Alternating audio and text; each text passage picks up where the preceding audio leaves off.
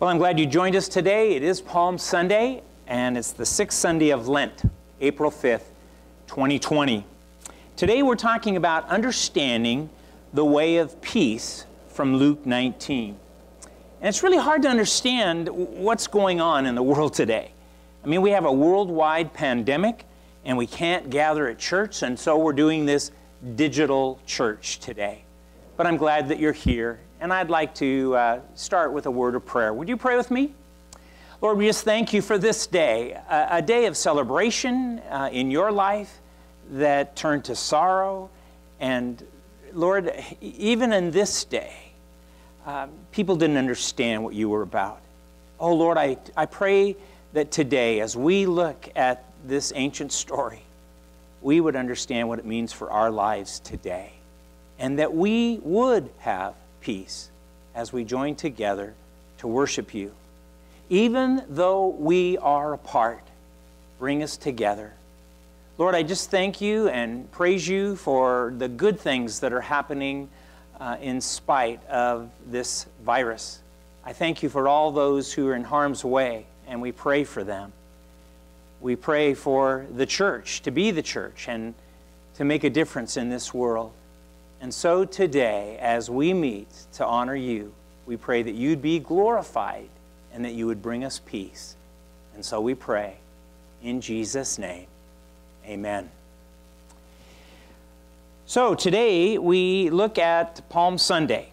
Palm Sunday, typically a great day of rejoicing, usually an expression of joy in an otherwise kind of a somber season. And so today I want to remind you that we need joy and we need peace, especially this year. There's not going to be a parade of children waving palm branches and shouting Hosanna, which means God save us now. And yet Jesus is still the way to peace. Palm Sunday celebrations usually are about the triumphant entry of Jesus into Jerusalem. It was a day of great rejoicing, but it was also a great day of mourning for Jesus himself. We're going to pick it up, kind of a key text for this is Luke 19, 41 and 42. But as they came closer to Jerusalem and Jesus saw the city ahead, he began to weep. How I wish today that you of all people would understand the way to peace. But now it is too late, and peace is hidden from your eyes. Jesus knew that this parade into the city, what it really ultimately meant was his death. Shouts of joy from the people who don't understand were met by tears of sorrow from Jesus himself, because he did understand. His journey moves him closer and closer to the cross. But the journey is the way to peace. So I encourage you today to read all of Luke 19 to fully understand the way of peace. And it starts with Zacchaeus. Zacchaeus, the one who climbed the tree to see Jesus coming by. And Jesus spent time with Zacchaeus, this notorious sinner. Even went to his house, which was real controversial. But Zacchaeus, in the midst of all of this, becomes a follower of Jesus. Zacchaeus is saved. But look at what it cost him to follow Jesus. Verse 8, meanwhile, Zacchaeus stood before the Lord and said, I will give half of my wealth to the poor. And he said, Lord. He made Jesus his Lord. And if I've cheated anybody on their taxes, I will give them back 4 times as much. Doesn't that sound pretty good? Are you thinking about your taxes right now? That would be great. Zacchaeus, though, goes through a transformation. He is changed, and it'll cost him. Jesus responded to him, and here's what he said. Salvation has come to this home today. For this man has shown himself to be a true son of Abraham. For the Son of Man came to seek and save those who are lost. You could say that right there that is Jesus' mission statement, to seek and save the lost. He came to seek and save and to show Zacchaeus the way to peace with God, the way to eternal life. Now, Zacchaeus then ends up giving up his status, his wealth, he gives up his power, all for something better, to follow Jesus. And so we learn that the way to peace is an inward change that leads to an outward action. You know, it's so interesting that during this pandemic, so many worldly things have been taken away from us. Not necessarily bad things. Some of these are very good things. Things like sports and going out to eat and public entertainments and work. And now we all stay at home, alone maybe, or with our families, doing simpler things. Do you realize God has slowed down the whole world and showed us that we need to just do simpler things? God has changed our outward behavior, our outward actions. And maybe some people might even have an inward change that will lead them to an outward action. I hope so. I pray for that. I hope that you are praying for those who are facing fear, who are concerned during this time. So, back to Luke 19, we see many in the crowd expected this Messiah to be a political leader and that he would instantly bring on a military kingdom. But the way to peace is not through war. And so Jesus stops, he sees Zacchaeus, does this thing, and then he tells them a story. He tells them a parable. It's called the parable of the 10 pounds. And Jesus tells this story to correct their misunderstanding. This parable is also called the parable of the 10 servants, and it's similar to the parable of the talents, but the implication of the parable is very, very different. So we're going to pick it up at verse 11. The crowd was listening to everything that Jesus had said. And because he was nearing Jerusalem, he told them a story to correct the impression that the kingdom of God would begin right away. He said, a nobleman was called away to a distant empire to be crowned king and then return. Before he left, he called together 10 of his servants. Really, they were slaves. They were his people. And he divided among them 10 pounds of silver, saying, invest this for me while I'm gone. Then it says in verse 14, something very strange. But the citizens, his people, hated him, and they sent a delegation after him to say, we don't want him to be our king. These people, they listened, but they didn't hear what Jesus was saying. They wanted Jesus to do things their way. And it would be only 5 days from the time that their shouts of Hosanna led to shouts of crucify him. Maybe some of those same exact people. But the way to peace is for Jesus to be who he is and to do what he came to do, and for us to do what he leads us to do. Jesus expects us to use our talents for his kingdom to grow. And Jesus gave each of these servants, 10 of them, but we only hear about 3, he gave them a mina. Now, a mina was worth about 200 denarii. Does that help you at all? No, it probably doesn't. A denarius was a day's wage for a laborer.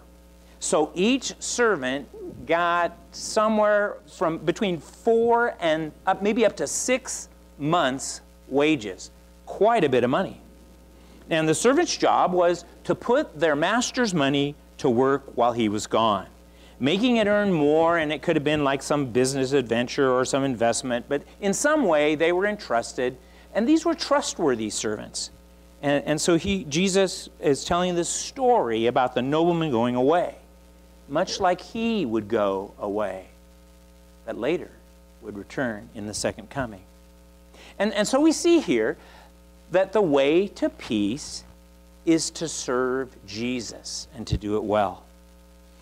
Now, I have to tell you here, the Jews knew their history, and this story probably connected with them, because there is this story of Herod's son, Archelaus, and he was wanting to be king after his father died, and he traveled to Rome in 4 A.D., and he went there to see Caesar Augustus, and he wanted to be crowned king.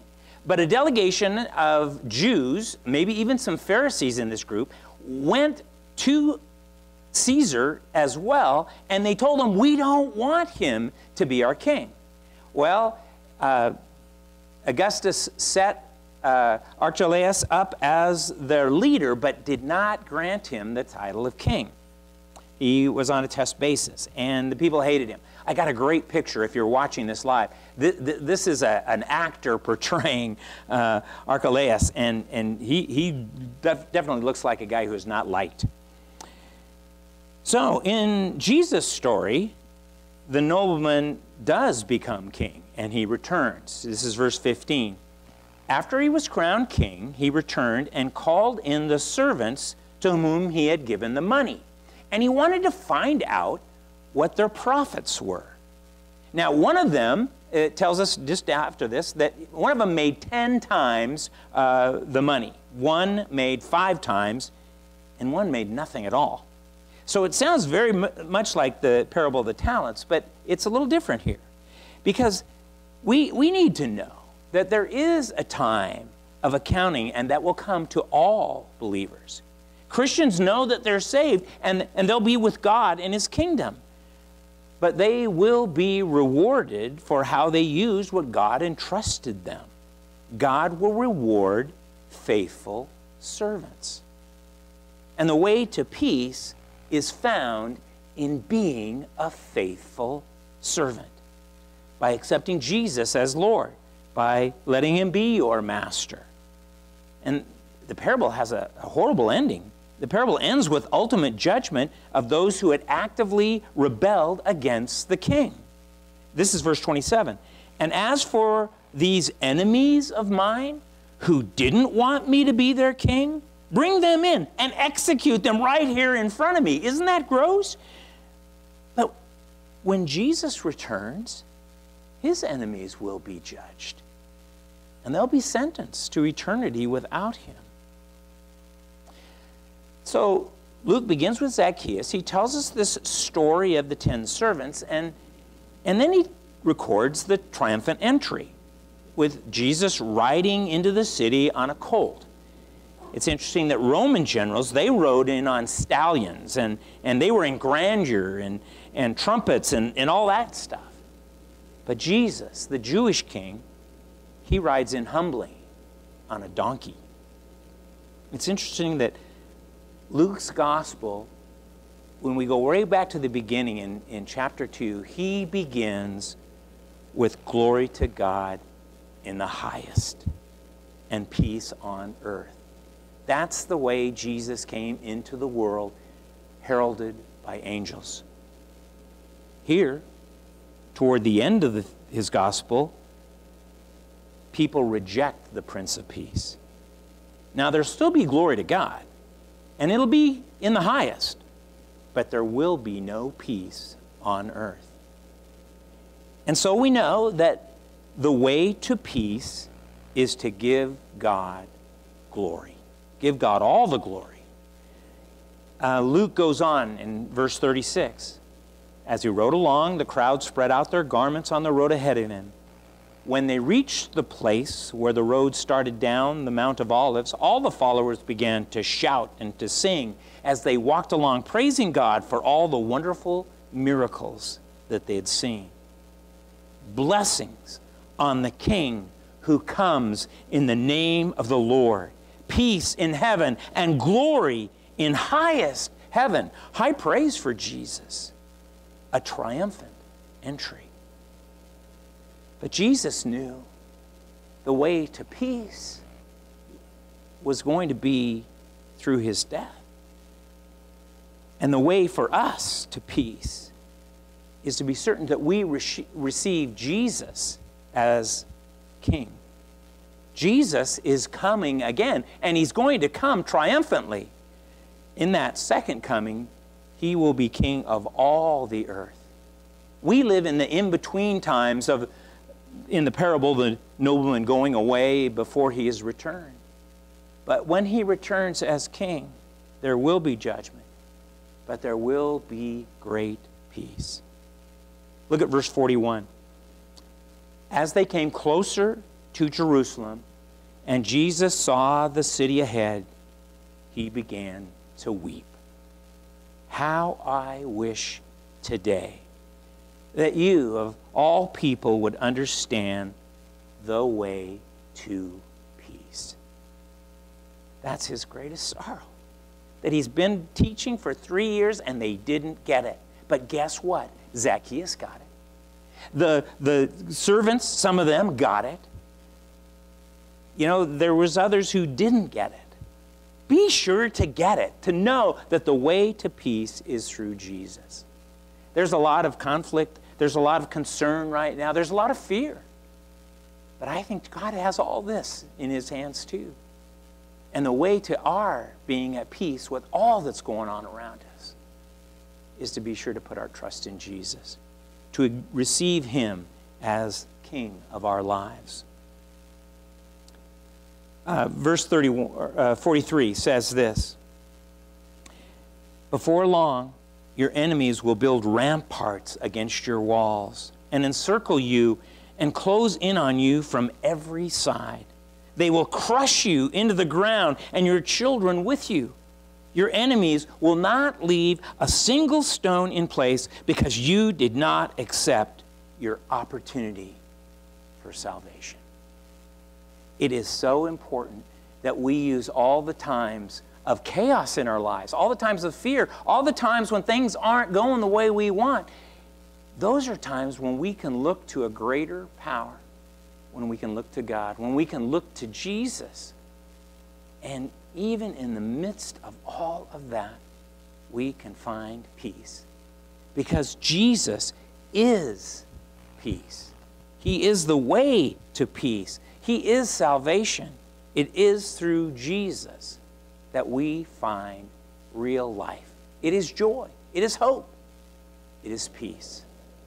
And so Jesus has a weird day, a triumphant entry into Jerusalem. He's crowned and shouted out and all that, and yet he's mourning, he's weeping, because he knows what really is ahead.